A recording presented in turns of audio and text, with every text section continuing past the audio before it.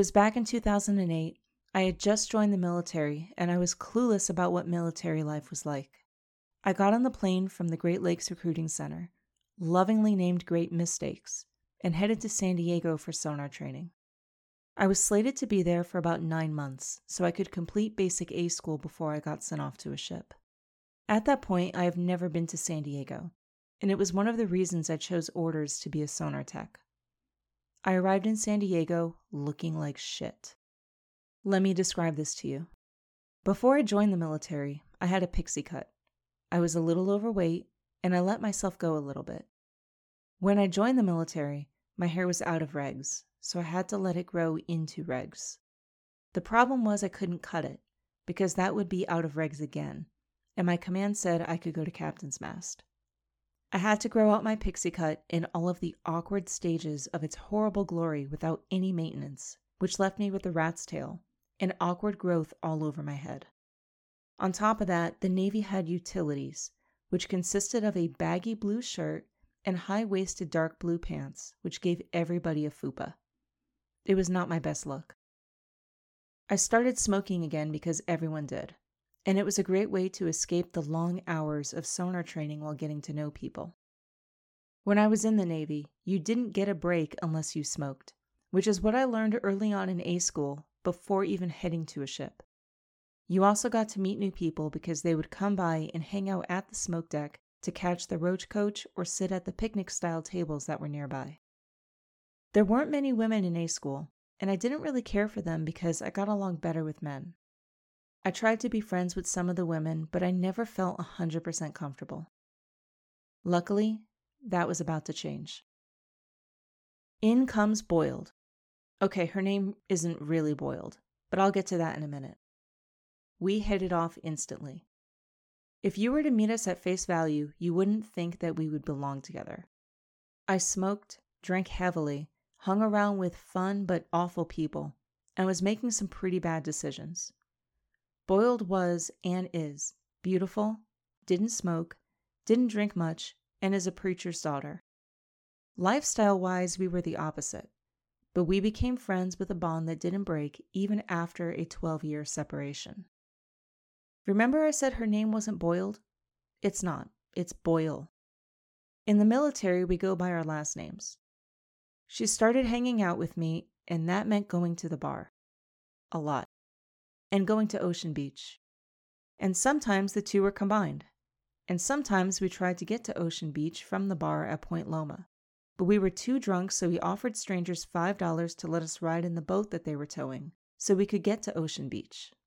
Sometimes we stayed at the bar, because it was male stripper night, and when it's male stripper night, you don't party lightly. Boiled had never experienced male strippers before, but it was not my first rodeo. I put $100 on top of the bar and told the bartender whatever she wants, she gets. We put dollars in strippers' underwear, and the look on her face as Crotch was dancing from the left side to the right side of her head was epic. To say it was a bonding moment would be an understatement. She asked me what an orgasm felt like, and I don't remember this, but she told me I described it to her. We did a lot of late-night, hard-partying, drunken sailor shenanigans for months. We even went to Ocean Beach and got tattoos. Boiled got one, then another, then another. I got my chest tattooed, and Boiled got another. Boiled even got a boyfriend. We suffered through PT together after being freshly tatted. We suffered through mandatory study hall time because the class wasn't getting good grades. We suffered through weekly Friday night lectures about not going to Tijuana.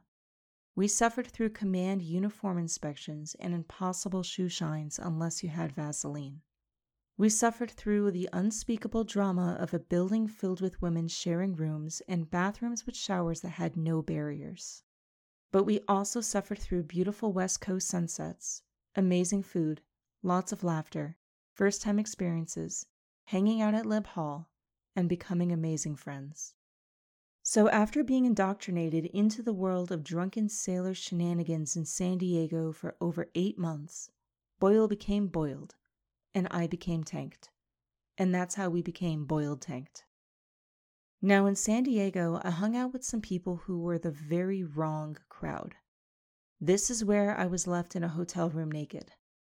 This is where one of the most abusive narcissistic relationships I have ever had began.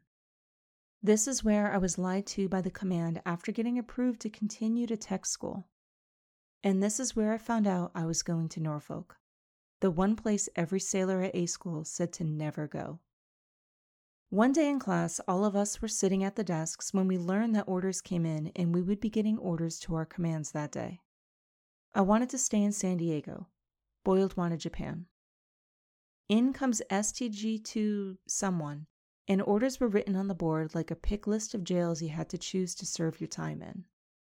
Boyled got her Japan. I was so happy for her. My only option after the class rankings were picked was Norfolk. I was furious.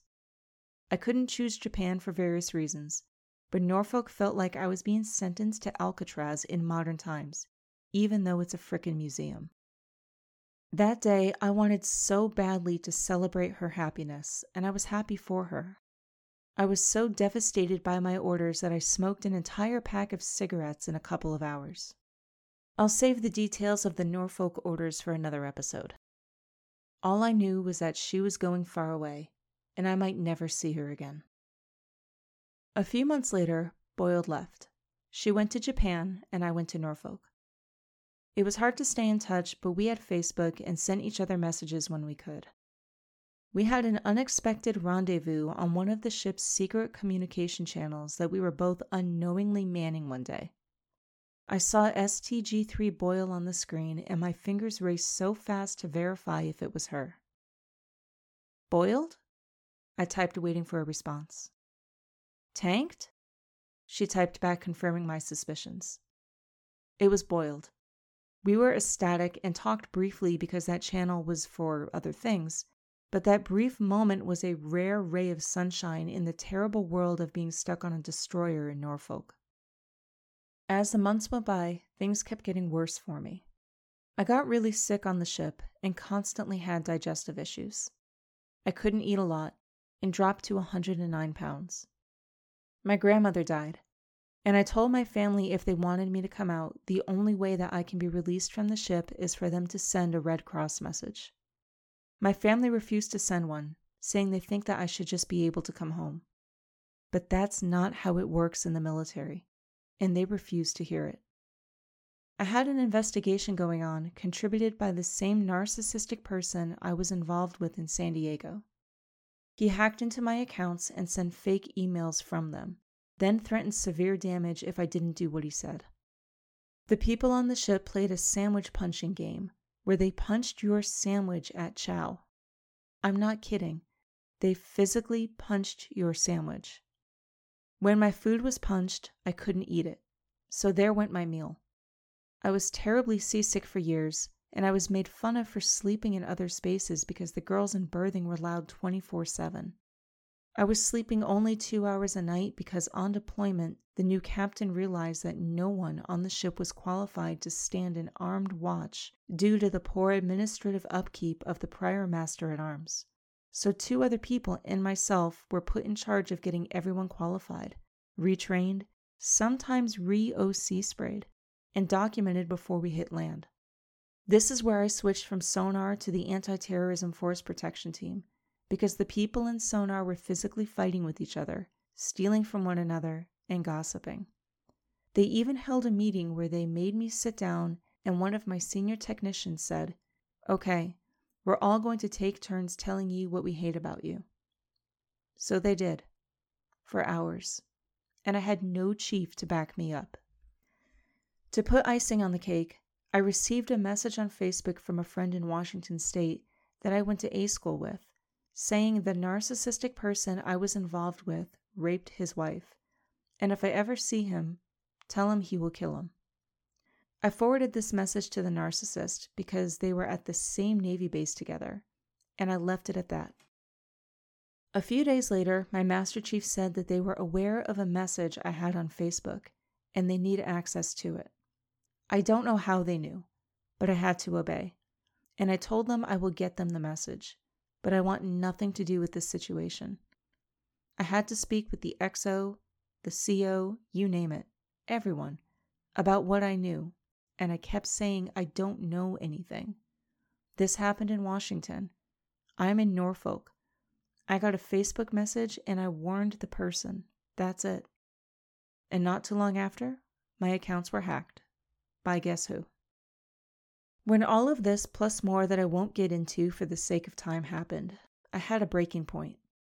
I realized I could no longer live in the world that I was living in, and I decided to leave it. My mental state was destroyed, and I didn't know what was real and what was happening.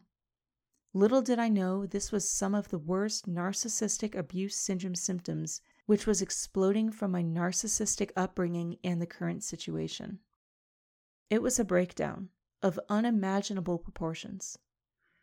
While I was getting out of the Navy, I sent a message out on Facebook that I will no longer be on Facebook, because not only was I getting harassed, I wanted to start my life over. I wanted to leave the Navy life behind, move to Arizona, and leave the me that I knew so I could create a better me. I was so sick, so distraught, so fed up and hurt that I had to wipe the slate clean, start therapy, and start from scratch. So I sent a goodbye message, and Boyled and I didn't speak for 12 years. I remained off of social media until I started my podcasts, but I have not been back on Facebook. One day, my co-workers and I at my current job were sharing military stories. I talked about Boyled, how amazing she was, and all of the great times that we had in San Diego. I was wondering what happened to her, so I decided to see if I could Google her.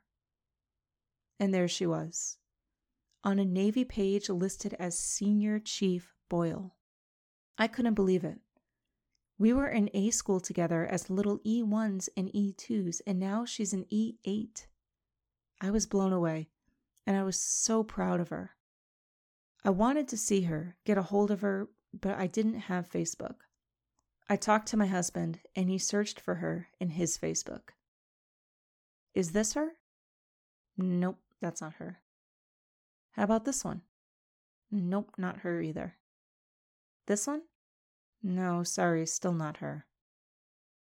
This one? Yes, it was her. He had found Boyled. She looked amazing. After 12 years, here she was, a Senior Chief Petty Officer sonar tech, which, if you don't know, is a pretty big deal in the Navy. Now came the hard part, connecting with her. You see, I had a lot of time to reflect and forgive myself for my prior life, and I have come miles since my years in the Navy.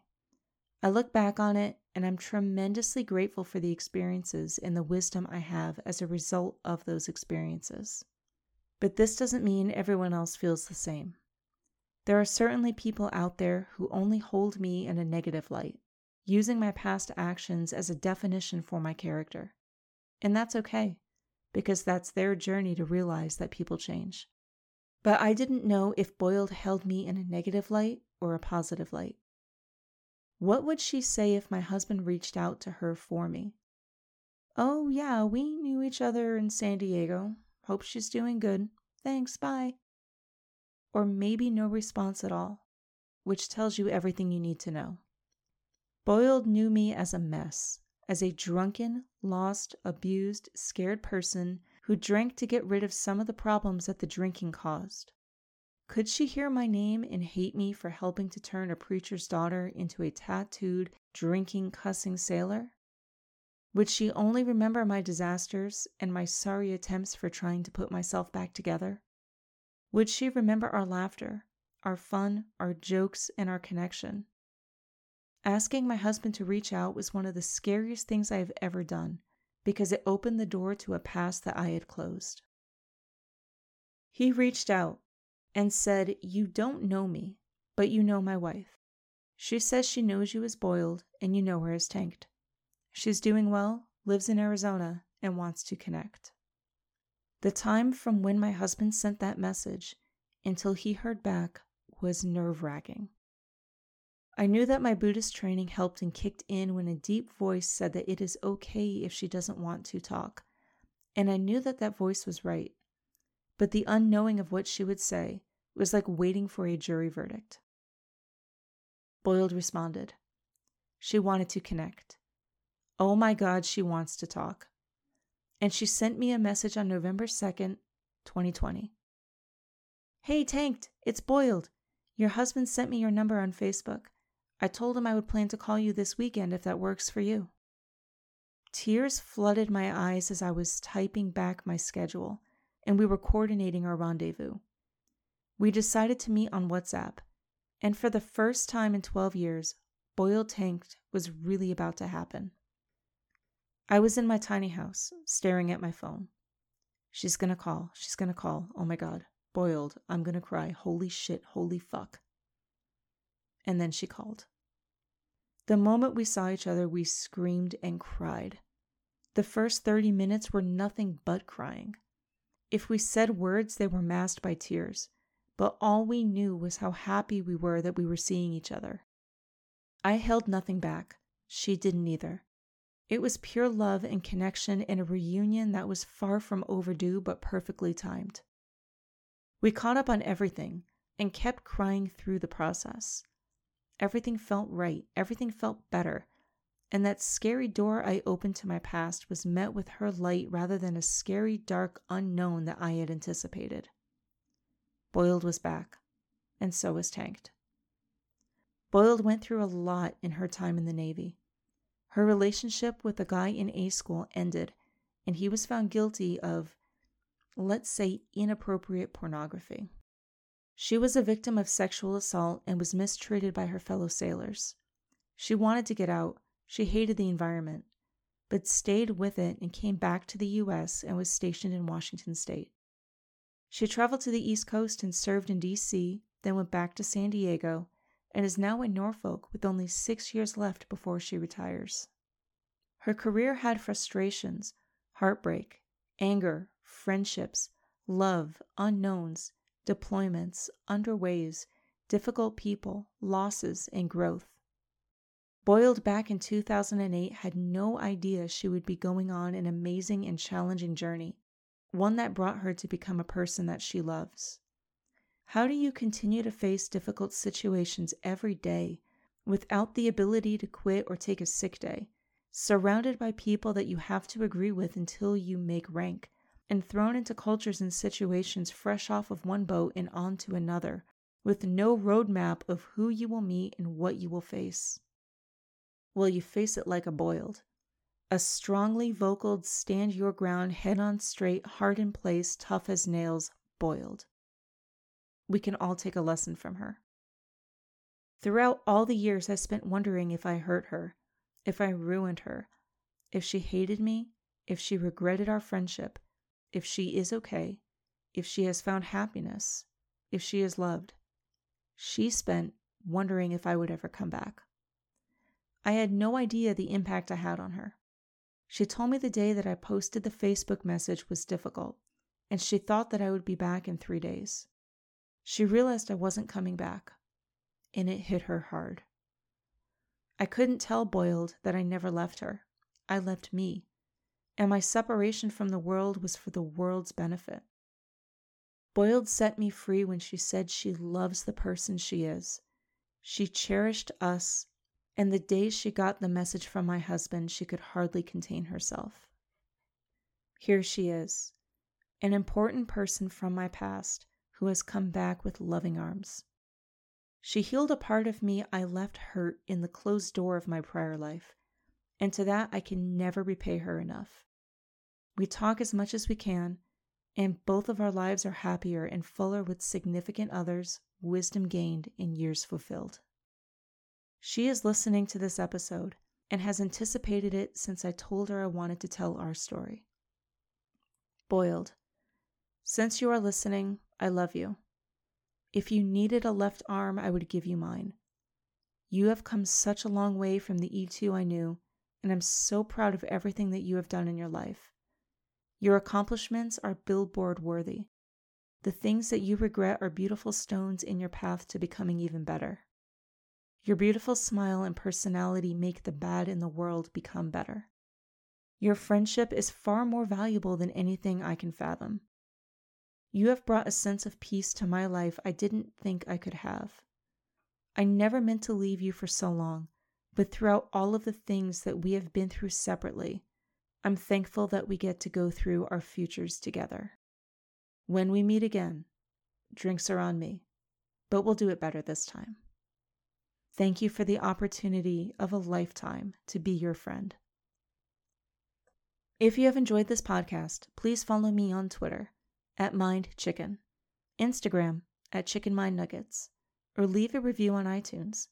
Listen anywhere you listen to podcasts, or visit chickenmindnuggets.com.